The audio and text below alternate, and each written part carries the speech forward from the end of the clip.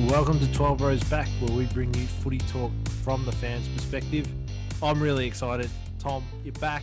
You've gotten married. Your whole life's changed, or nothing's changed, depending on who you talk to. How are you going tonight? Fantastic, Seb. Life's great. The wedding couldn't have been a better day. Absolutely just chuffed with the way it went. Couldn't have gone better. Couldn't have imagined it better. Absolutely everything we hoped for. Have a wife now. Life's great, mate. So I give more than two thumbs up if I could. Don't worry about that. That's fantastic. That's one of the best things you'll do, Tom. Getting married, I can safely say that. I'm closing in on the 5 years. Yeah. With my lovely missus. But it's not about us being married. It's about footy, and we are 2.5 weeks away from round one, which means we are right on the precipice of the home and away season. And I'm starting to get itchy feet. I'm getting antsy. Like, we are ready to go. And we sort of had the first week of, well, they weren't official preseason games or in the old NAB Cup or Wizard Cup or Ansett Cup, if you go as far back as 98. But we did have some preseason games on the weekends. There's a little bit to get into there.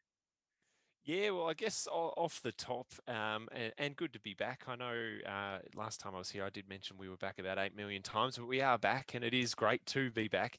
But yeah, so I just wanted to talk with you, Seb, off the top. I've dubbed it the invisible preseason game, which is basically what we've sort of had over the last weekend. Now, usually a preseason in days gone past sort of is 3, maybe even up to 4. I think they've done in the past if you made it all the way to the finals, like some teams in 96, 04 and 08. But yeah, the game now is, I'm dubbing it the invisible preseason game. It is completely off the books. It's off Broadway. It is borderline a media free zone, except for the diehards. There's a few, staff that get out there, but it's not covered on Fox. There's no footage really of the game apart from, I guess, the clubs recording it themselves for as I said, for the diehard fans.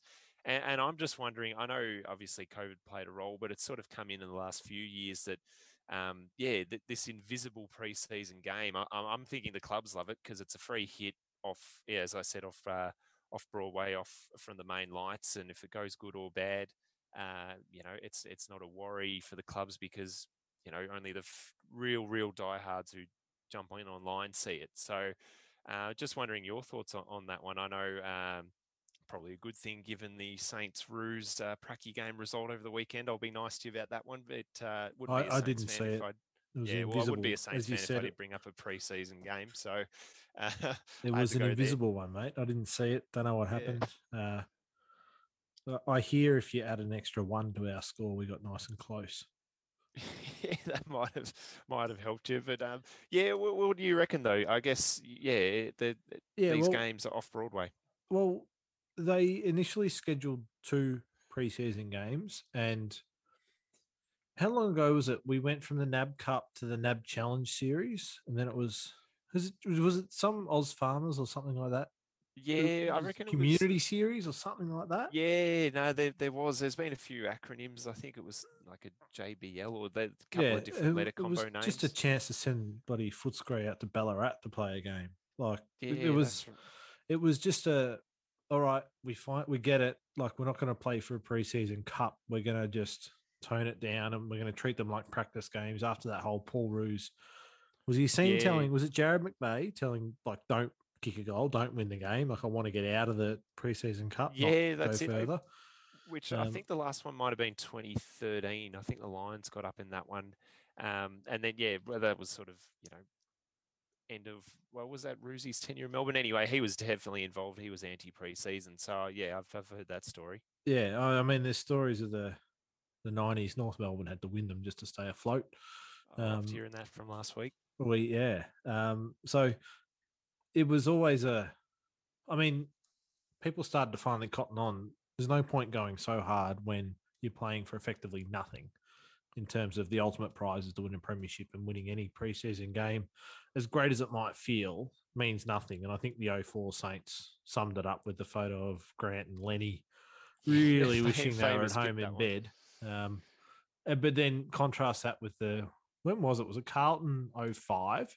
Yeah, Carlton 05. I think 05. They blitzed it. Even in They 07 as well. I think they made it as Oh well. no, they Yeah. had Juddy that year though, didn't they? Oh no, yeah, no, it's the 05 one that you're Oh thinking of though. Fev went yeah, berserk and they kicked the bag. celebrated like they won the flag. I don't think they had Juddy yet in the '07 one. He came a year after, but yeah, they were celebrating like they won the flag, and then promptly went on to win another wooden spoon, as was the style at the time for Carlton. Yeah. So look, I think it makes a lot of sense to start dialing back the preseason, but so there's two really strange things here. You have the AFL scheduled two and then brought it back to one from what seemed to be COVID reasons, but yet Yeah. the club still played the game in that week.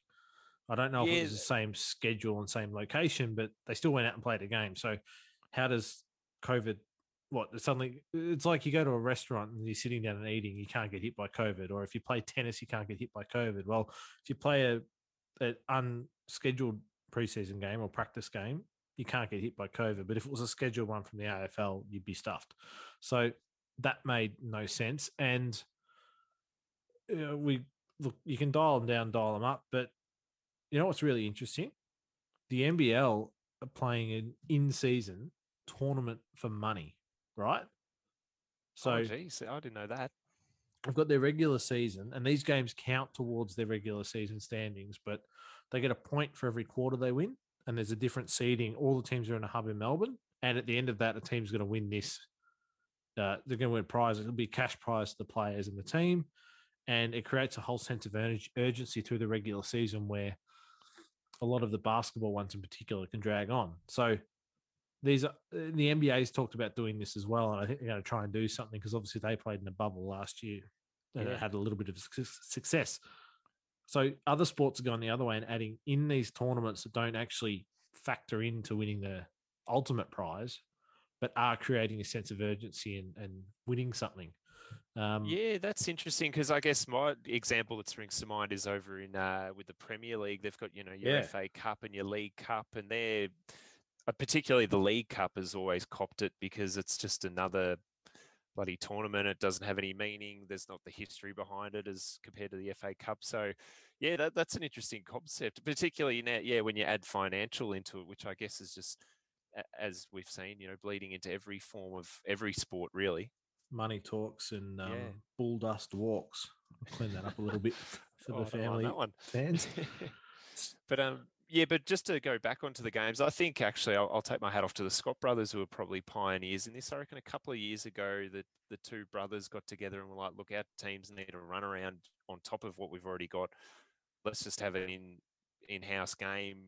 I'll get my boys, you get yours. And then I think they snuck it by the AFL somehow. And then, that might have been the start of this concept of the invisible game because that was behind closed doors down at GMHBA, might have been Baytech Arena at the time. I'm not sure, but yeah, they pioneered this, and now it's actually fully taken off, and COVID's probably actually given it another boost.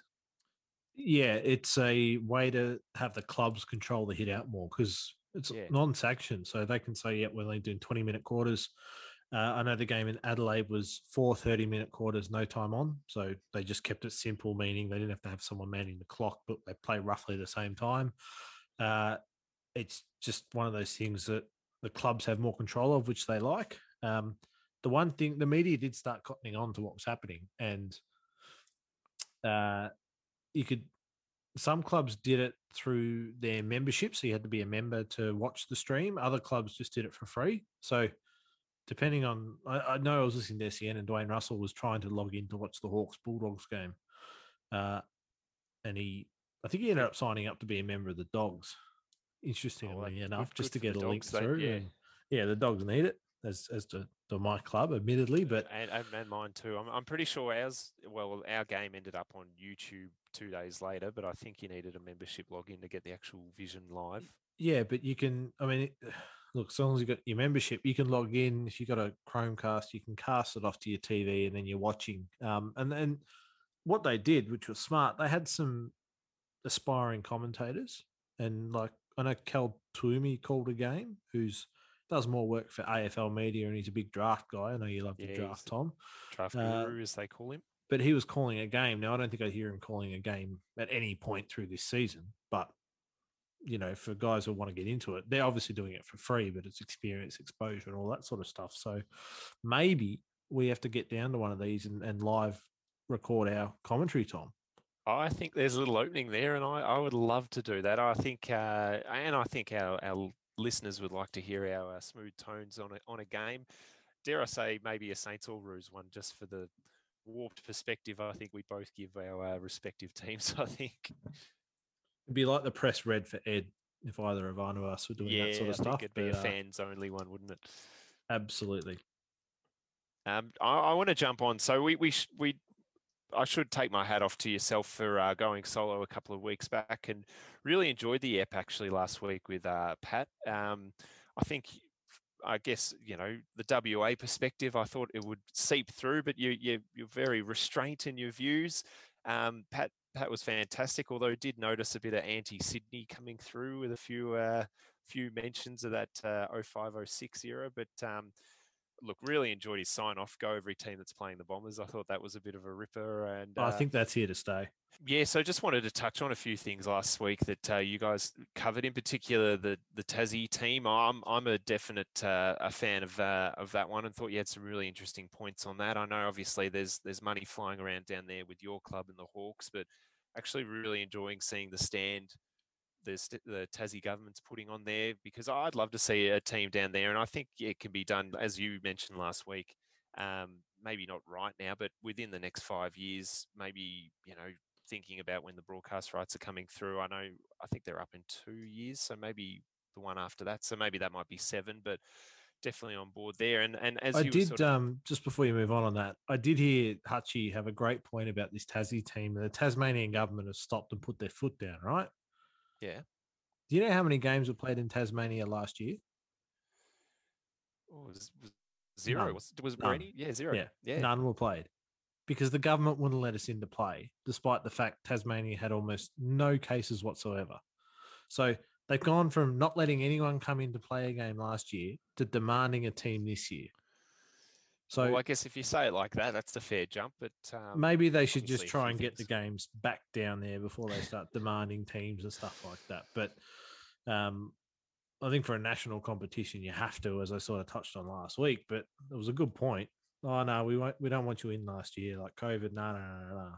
We want a team now. It's like, well, you can't have your cake and eat it too in this world. No, absolutely. But I'd look to put the shoe on the other foot. I think the NBL, they're, I mean, I don't know how scared, or if scared's even the right word, the AFL of the NBL. They're probably keeping an eye on them, and they've got a team coming through. And I think it's actually just more the grassroots that sort of worries me. You don't want to sort of have a missing generation of Tassie talent.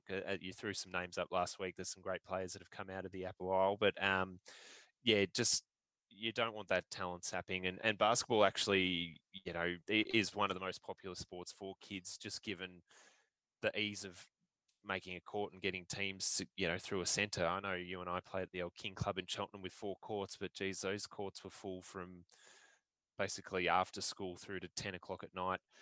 You and I featuring more at the 10 o'clock end. So yeah, that's just something to keep an eye on. So that's just a point I've got there. And just, you had a really interesting chat with Pat last week about the crowds at games, in particular, just the sort of COVID limits. So we're getting more of an idea of that as it comes through. And I'm pretty sure round 1 they're looking at 50,000 for that Tigers Carlton game. And I know you mentioned the sort of breakdown of how that'll work, but I just had a plain question to you. I mean, the Roos, I'm pretty sure round 1 play Port. Are you going to try and go? Yep. I've already teed the old man up, and we're definitely going to go. No doubt about it. I actually got a text message from North Melbourne. Well, I got 2 just earlier, a unique AFL code to access tickets to our preseason game against Hawthorn this week. Oh, there you go. I've got a code for me and a code for my son, who's 3 and never attended a game. So I can get an extra ticket there and take whoever I want. But my word, I'll be going to every game I can while I've got the enthusiasm. Like, it might be tough to get me to North Melbourne, Richmond, sort of week 13 in the depths of July. Or I think we go down to the Cattery this year. And last time I went down, it wasn't a great experience. We kicked 1 goal per game that day. So it Jeez, was a yeah. rough Look, day. yeah, look, I can't argue. I haven't had too much luck down at the Cattery myself over the last 30 years, and I um, was there the day David Hale kicked 8 on Matthew Scarlett. now there is a day you can hang your watch on. There, he was fantastic. Just Yeah. tore him to shreds, didn't he? Scarlett was never the same after that. I fully agree with that. Big hair hat Hale. That was the peak of his career. Um, yeah, but well, yeah. So you're definitely, and I know. I mean, round one Saints play the Giants. I'm out. I've got the D's in round two, and yeah, I'd be keen to go as well. I guess we're on that side that we're both signed up with our clubs. I'm just wondering, and I'll be interested to see how it pans out with the general admission and your sort of random walk up fan. I'm thinking there's a bit of a swing, and the AFL might like this swing towards memberships because you've got a guaranteed seat and you can guarantee go, COVID related, they know who you are. So it's easier to sort of get in potentially. And whether or not there'll be that swing towards memberships, and maybe the AFL can drive a bit of that rather than you walk up. But that's going to be something I'm going to keep an eye on this year. My word, it'll yeah, they're obviously going to need to track who's where and all that sort of stuff in case there is an outbreak, and there may well be. But no, I hope they've not so much learnt from last year, but seen what they need to do from last year, and they've got a good handle on it. What do you think about the prospect of Essendon and Hawthorn being moved from Marvel Stadium to the MCG? Yeah, I don't know. Well, look, I can see the teams need to get every cent that they can by going to the bigger venue, but Essendon home game, if I'm not mistaken, Yep. play it at your home ground. I think, yeah, if every team's trying to sneak, an extra 10,000, I mean, will there be any games at Marvel? Will all Victorian games end up being at the G? Because Well, they're playing Melbourne Fremantle at the G in round one, and that ain't going to get 50,000. Why yeah, can't they that's swap? true. Well, look, I mean, I guess that they could. I mean, so that one, the Dons, is on the Saturday night. Look, they probably could, but I guess it's just the precedent that you set with that one. If you can just move games 2-3 weeks out, the whole comp will want to do that, or the big clubs will want to do that. So I guess Yep. So they've you got to think draw the line somewhere. you play at your home ground? I'm opening myself up for one here, playing at your home ground. Well, I mean, as But much as you well, can. that's how it's fixtured. So you play at your home ground. What, unless it's the grand final? Yeah, or you're a Cats fan and it's a qualifying, I guess. Yeah. Yeah, well, there are these quirks, as we know. I'm just on the side that they're trying to keep a consistent tone, but I will, be the first in line to rip the AFL if they do end up changing, a Richmond or a Carlton later in the year, just because of the same sort of situation. I guess maybe they've jumped on the fact that this is probably the lowest ladder position wise the Dons and Hawks have probably been at the same time, maybe ever. Oh Um, yeah, based on ladder position, you don't want to go and watch this one. I'm you sort telling of you. look, yeah. I mean, I'm happy to be proved wrong, and I have potted both these clubs as our view, but we're sort of thinking it's a bottom four tussle for this one. That's exactly where we had them in our predictions. I think sitting Yeah, in that bottom four. yeah. So I mean, I would have been like move it if it was. I think might have been 2017, 2018.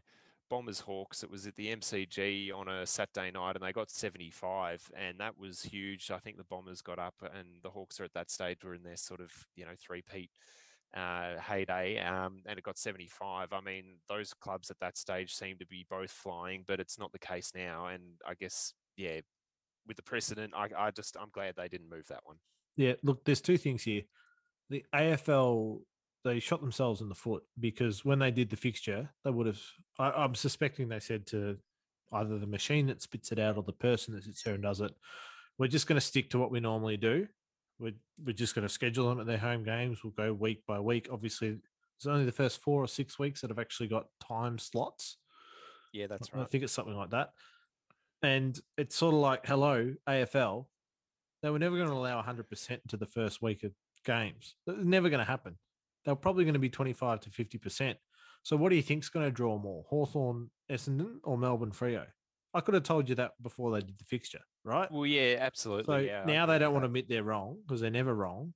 Yeah. Never wrong, but it makes logical sense financially for the game and also for the fans that have been locked out for some 600 plus days of going to a game here in Melbourne. Yeah, Well, we that's a love fair our one. I sport, agree with Tom. that. We love our sport No, down no, here. that's fair. Let them in. Stuff Melbourne are digging their heels in saying we've got a contract, this, that, and the other. Well, last time Melbourne played Freo at the G, I think it was 20 odd thousand. So send it across What town. is their argument there? They don't want like another game on the turf before they play, even though they've spent a year playing on the Metricon and Gabba surfaces that were copying it day in, day out. Was that like why don't they want them there? I'm not sure. I'm not sure. I know the Gary Pert, president of Melbourne now. I Yeah, I think he think was so. on radio digging his heels. We've got contracts here with the MCC, this, that, and the other. We're playing it there, and I'm just thinking. So for all of last year, all the clubs in Melbourne did the right thing and just copped it and went up to hubs in Queensland, and we've heard how rough it was. And now here we are. COVID's still affecting the world. There are still people jobless. I was talking to some at your wedding who their industry almost died. Yeah, But no, the hospitality for sure. here we and travel. Here we Yeah, can't. travel. Yeah. Here we can't just do something logical and let more fans in. The fans who support and pay for the game ultimately, like the broadcaster writes the check, but they don't write the check unless the fans are watching the games. Look, it's all semantics. The AFL will do as they please, as they always do. But I think from the fans' point of view, if I'm a Bombers fan and I've got a 3 or 4 game membership and this is one of the games I can go to, but I can't get a ticket because there are only 25,000 going in, it's pretty poor form for me. Yeah, I agree. Look, yeah, great points there. I think you might have even changed my tune. I mean, I'm going to be interested to see what they get. I'm hoping as a stand that the Bombers and Hawks fans vote with their feet and turn out to that one and get 29,000 on the dot or whatever the max they can get is for that one. So they could prove the AFL wrong. But yeah, I'm with you. I can't see it changing, and that's a stiff one for the fans. Now, we've lost an icon of our game over the weekend, and not lost in the permanent sense, but Bruce is hanging up the microphone. Yeah, massive loss for the industry in my eyes. I know, and stunned that there was no sort of farewell. It was just an immediate "I'm out." It was a great opportunity for them to just have Bruce do some marquee games or something across the year to start winding back, but still give fans something. Yeah, that's And I right. wouldn't be surprised if he comes back and does a game at some stage through the year. But yeah, it was interesting. He didn't declare last year was his final game or anything like that. It was this year. He's just maybe he's getting closer to the date and just decided he's had enough. And fair enough. He's done a fair bit over the journey. But this is how you know he's that iconic. I just said to you, Bruce is hanging up the microphone, not Bruce McAvaney. Yeah, he's a He's not one-man like you name. just say Bruce and you know exactly who I'm talking about. Yeah, that's his standing. I guess I think I was seeing online, and I think his first game might have been round 1, 1990. So he legit is the voice of the AFL era. Yeah. Yep. From its start, I think 1990 was that new logo and the AFL branding. But yeah, he's just been the voice. I mean, part of me is a little sad as a Saints fan that I won't hear Bruce calling us winning our next flag if that's ever going to come. Let's hope it's this year. But there's a long list of commentators that haven't called the Saints winning a flag, Tom. Yeah, true. We've missed out on some good ones over the stretch. Walked into that, but look, his commentary so detailed, so enthusiastic for the game. I mean, the game's iconic moments. You've got to have Bruce commentary. He would be all over the top 10 and 20 commentary moments. Look, I'm always stunned when I guess you get this close to the season starting and you retire in the preseason. But he's got a lot on his plate. I mean, I guess the Olympics coming up and racing, which he's also given a lot to. Yes, he might have been past his absolute best, but geez, his sort of twilight career commentary is better than some primes in other commentators. So I think he's definitely going to leave a massive hole. I think the game's going to obviously sound different and feel different with him not there on a Friday or a Saturday or in the final series. So yeah, big shoes to fill for that one. But absolute icon of the game. He'll be inducted into the Hall of Fame because they do induct media and administrators. So he'll be in there one day, and deservedly so. Yeah, I couldn't echo your sentiments any more strongly. It's a good chance for my man JB to step up. He'll be assuming the mantle for at least the first week of the season, I believe. I guess it'll be Yeah. Thursday night. Well, that's the next one. It's sort of, I think, a JB, BT, and maybe Hamish McLaughlin sort of as the next in line, I would suggest, on Channel 7. Yeah, see, I reckon Channel 7 have known about this for a while, but they just sort of put it out at this point. There's a little bit of a lull, but they'll have plans for it, and they'll be able to use it as a free hit at the stumps to trial different teams, in different styles across the year. Like, I reckon the Duke, Luke Darcy, will get a crack at it at some stage this year, even though he's can be as stiff as a post. But no, look, all credit to Bruce. He's had an outstanding career, not fully retiring, just scaling back his responsibilities, which I guess without knowing the figure, I reckon he's made a pretty penny from 7 over the years and will keep earning. And Absolutely. we'll just be able to start. It's a transition to retirement, I believe they call it. There you go. I should add as well on your point before with the sort of intra-club games online, that there's a little vacuum there, I guess, for a commentator to come through and earn their stripes. So, look, let's see if that happens. Intra-club to making it onto prime time, I think that'd be a hell of a journey for a commentator. But look, that's a wait and see. It is. Now, hit me with an injury update, Tom. What have you heard? Yeah, so just scouring through the injury lists, obviously that's big for your round one side, your early season form. I know there's footy tipping comps and super coach going nuts at the moment. So who's out there? You don't want players missing any of pre-seasons really, because this is where they get those hard yards in before the grind of the season. But just a few off the top that I've been able to dig out, Seb. One for our Eagles fans is for you, Pat. Unfortunately, Elliot Yeo battling a little bit of osteitis pubis actually at the moment. So it's a sort of early 2000s term, but it's still a legit concern. So he's iffy, I guess, for the early part of the season because of that. That one's really not a 1, 2, 3, whatever week. It's a bit of a just general doubt that you get. I know we're also with the Eagles, Nick Nad and big Joshy Kennedy and even Tim Kelly, slight concerns, but I'm hearing they'll be all good for round one. Taylor Adams for the Pies, he's touch and go at the moment. Just battling his way through there. Big Sean Darcy over at Freo carrying the ruckload there. He's got a sore knee. Down at the Cattery, which I'm keeping an eye on the injuries down there. There's a few down there. Yeah, they've got Mitch Duncan, who I've got off the top of my list with a double calf, back-to-back calf complaints for Mitch there. So whether or not that means, Sean Higgins has got to go into the mid rather than coming off half back, that'll be interesting to see. Gee, that's a harsh. Gee, that's tough. Oh, we'll just have to throw Sean Higgins in the mix. Yeah, I know, it's a fair luxury. He's elite, Sean Higgins. Kicked a couple in their pracky game. Jeremy Cameron and Danger battling some hamstring queries. They should be right for round one, but you just don't want to be coming into the year with that hanging over your head when some, not me, but some are referring to them as a sort of a retirement home. Well, yeah, I would definitely stand by that statement.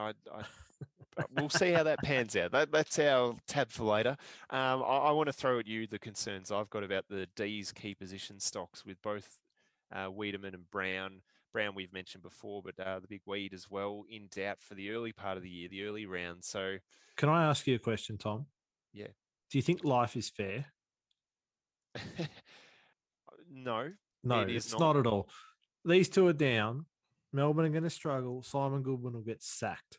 And you're calling these particular injuries the first, and well, you've called this cog since mid last year. So yeah, this is it's ticking along to plan for you, Seb. I'm doubling down on my doubling down of my statement that he will be sacked by midway through this year. So I think I've got until August this year, which is really the back half of the year, sort of the back quarter. But they struggled to kick goals last year. You got these two out. You bring in Brown, great goal kicker, but he's going to miss 2 months. He's going to miss 2 months, Tom. Like, that's significant time. And if the D's are struggling, like, Simple Simon's just gone. Just thanks Thanks for your time, Simon. Off you go. We're going to try with someone else. And, life's not fair, but that's what's going to happen. Yeah, look, I agree with that statement. You can't go for a team like the Saints or the D's really without believing that. He was coming of age. He was beginning to just be that solid forward that they need for him. So that's a real step back too, because I was looking forward to his year. Did notice just quickly on the 12 rows back, Twitter, which was and Instagram, we're on both, so check those out. A bit of Saints injury news just perking up on that one. Not sure who was handling the Twitter and the Insta at that point, but it wasn't me. But a few concerns down at the Saints. Rowan Marshall with a little foot that he's battling with there might miss the first fortnight of the year, which isn't ideal. I did hear Paddy Ryder doing extra running work, so they're probably getting him up to speed. And obviously Ben Patton with that freak leg break, which was just unfortunate that your roughie is back in it and causing that. That's just a freak injury. So, look, we'll have to test the depth out there.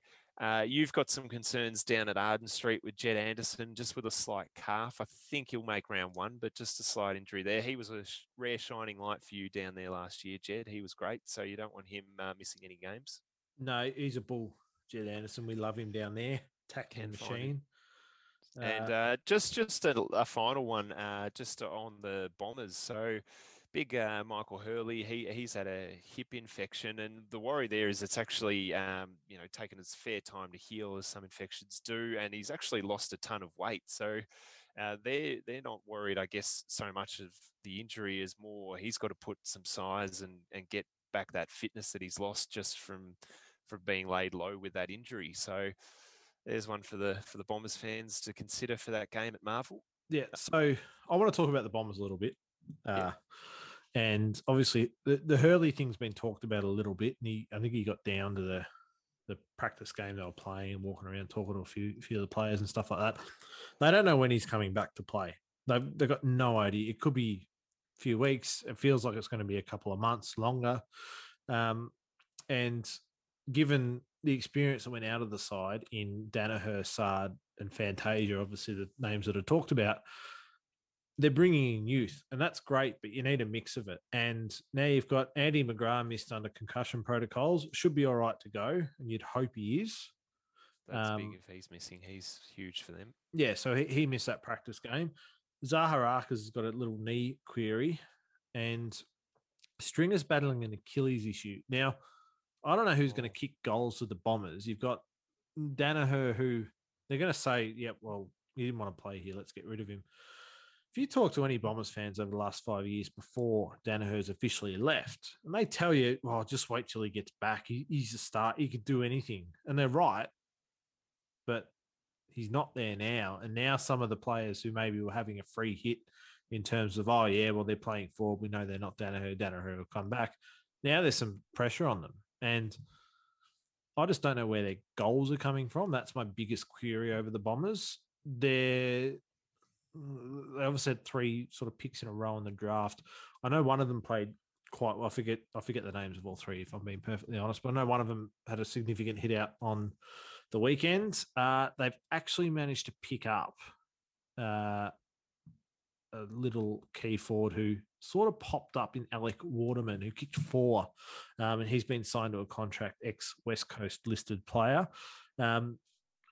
He's a real excitement machine for them, but they're going to need more like that to sort of kick goals and get themselves in games. But they're going to be the Bombers that we've seen a lot over the last few years, I think, with they're going to have speed and youth and a lot of running, and the ball might move down quickly and they might score goals quickly, but their inexperience and just sort of, I guess, maybe lack of bigger bodies and stuff like that will mean it's firing back the other end just as quick and potentially more often. But Alec Waterman will be a good pickup for them. I just worry about the senior players that have left, plus the injuries to these other senior players.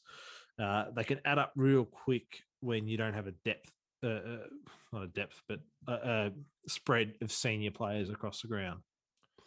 Yeah, well, look, that's just concerning to hear, I guess, because so you're, I guess, saying that their next big forward thing is a bloke that's not currently on their list. He's just signed to their list. He's just signed on prior their list. to that game, I don't think he was. Yeah, there you go. So that I mean, yeah, that's got to be a worry off the top. I mean, you did mention, and I've just pulled it up here, but they did draft. I've got it here: Nick Cox, Archie Perkins, Zach Reed. Quote me if I'm wrong, but I believe two of them are sort of your 200 plus height forwards. You've obviously got James Stewart there.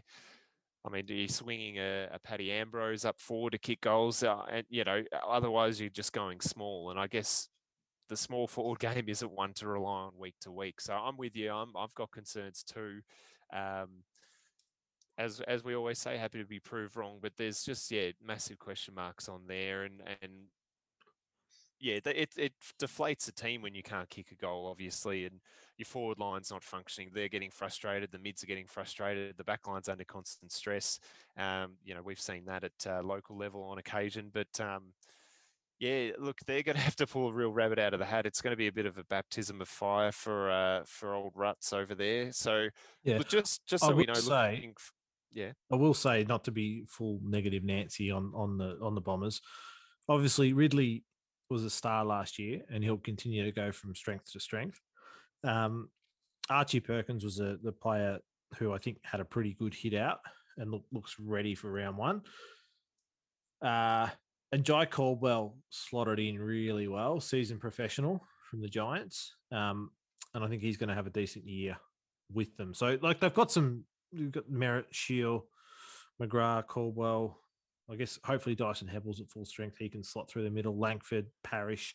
There's some decent players in there. I just worry about their ability to score goals. And potentially with the real big key forwards, how they're going to stop them.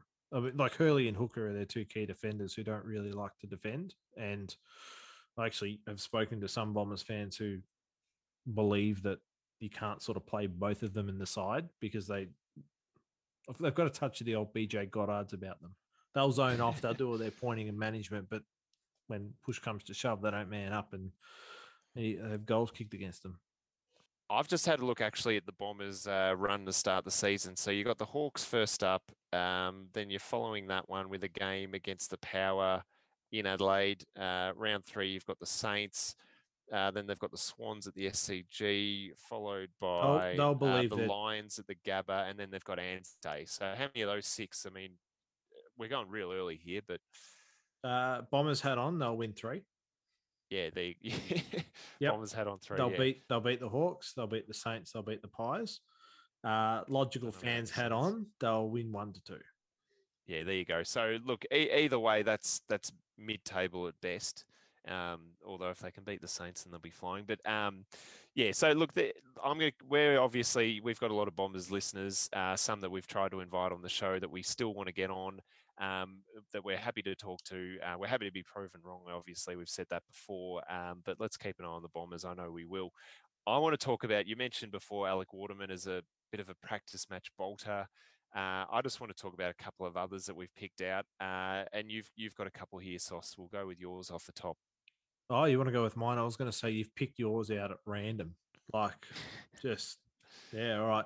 I noticed Jamara Ugle Hagen didn't play in the senior team, which I thought was surprising for a kid so highly touted in as you called it, an invisible practice game or a behind closed doors practice game. To not just have him in the senior team didn't make a whole lot of sense. Uh, I don't know if you've read into it any further, but I know the Dogs did have a couple of players trying out for their list playing in that team, but maybe they just want to ease him through it.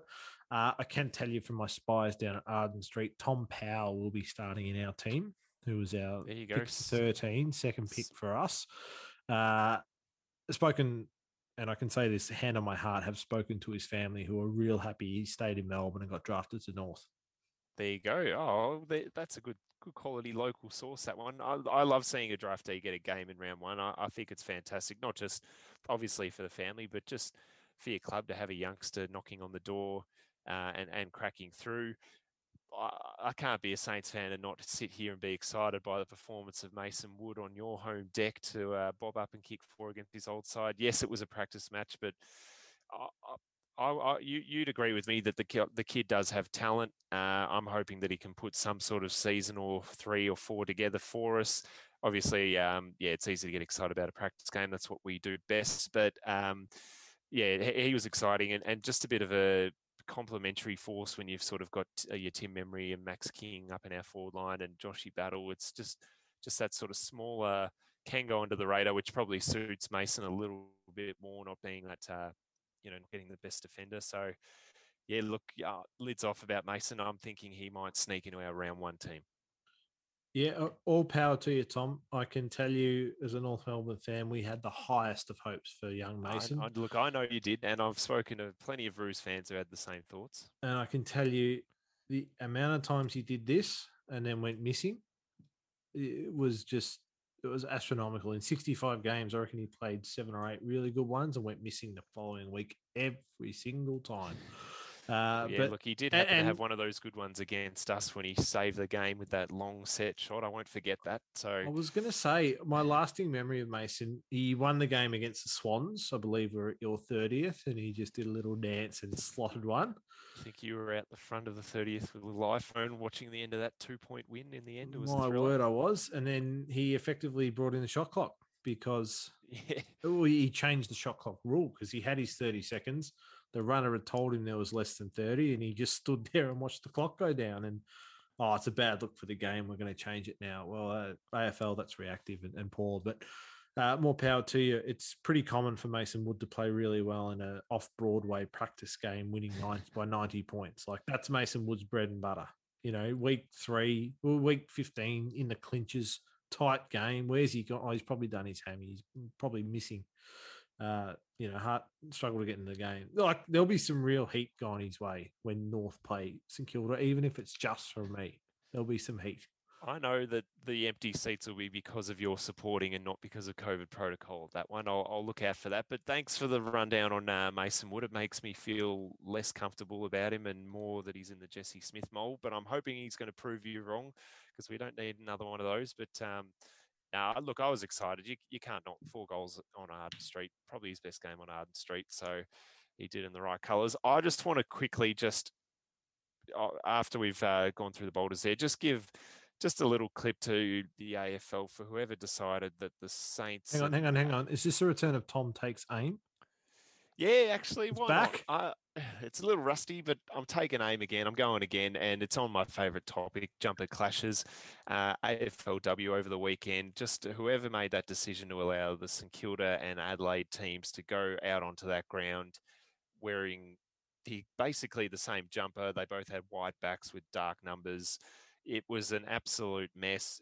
Dare I say, it probably helped Jason Bennett's career as commentator, trying to commentate 44 players that looked exactly the same on the field. It was an absolute nightmare. It's just crazy to think the AFLW doesn't deserve that. It doesn't deserve that. The fans don't deserve that. It was unnecessary. And then just another one that I've seen during the preseason was the Cats in their usual strip with white shorts playing against the Pies, and the Pies wore a full black jumper. Now, if it's good enough for a pracky, even if it is off Broadway, as we keep saying, if it's good enough for that, why can't we see it in the regular season? It makes no sense. It still boggles my mind. Maybe now that Eddie's gone and his addiction to getting those stripes out, they can actually talk some sense and we can see a proper Collingwood clash strip. But I just thought, preseason, I know it's a time when the out there jumpers get a run, and we've seen some absolute preseason classics. But look, it grinds my gears, and it's already started, and it's only the start of March, Seb. So let's just hope the AFL can have a good year on that front. Yeah, I'm going to be keeping a close eye on these jumper clashes through the year, because while it's never bothered me, it just makes it makes no sense to not have a strict clash policy in and just not reward the home team, just allow the home team to wear their desired jumper. And you're coming to play, you're coming on our turf, you wear something that doesn't clash. Like, just logical from a viewer's perspective, but that's not how the AFL operates, as you know. Dare I say, we should almost have a sound effect for us talking logic and the AFL not. I think that comes up a fair bit on these on 12 rows back. And feel free to jump in if you do have any thoughts on us talking logic at our Gmail, 12rowsback@gmail.com. We still want your emails this year and a big year ahead. Absolutely. Now, just on that, I was going to touch on the mailbag's back, but I think we're just going to expand how we can how we can get to the fans. So Obviously the email is 12rowsback@gmail.com.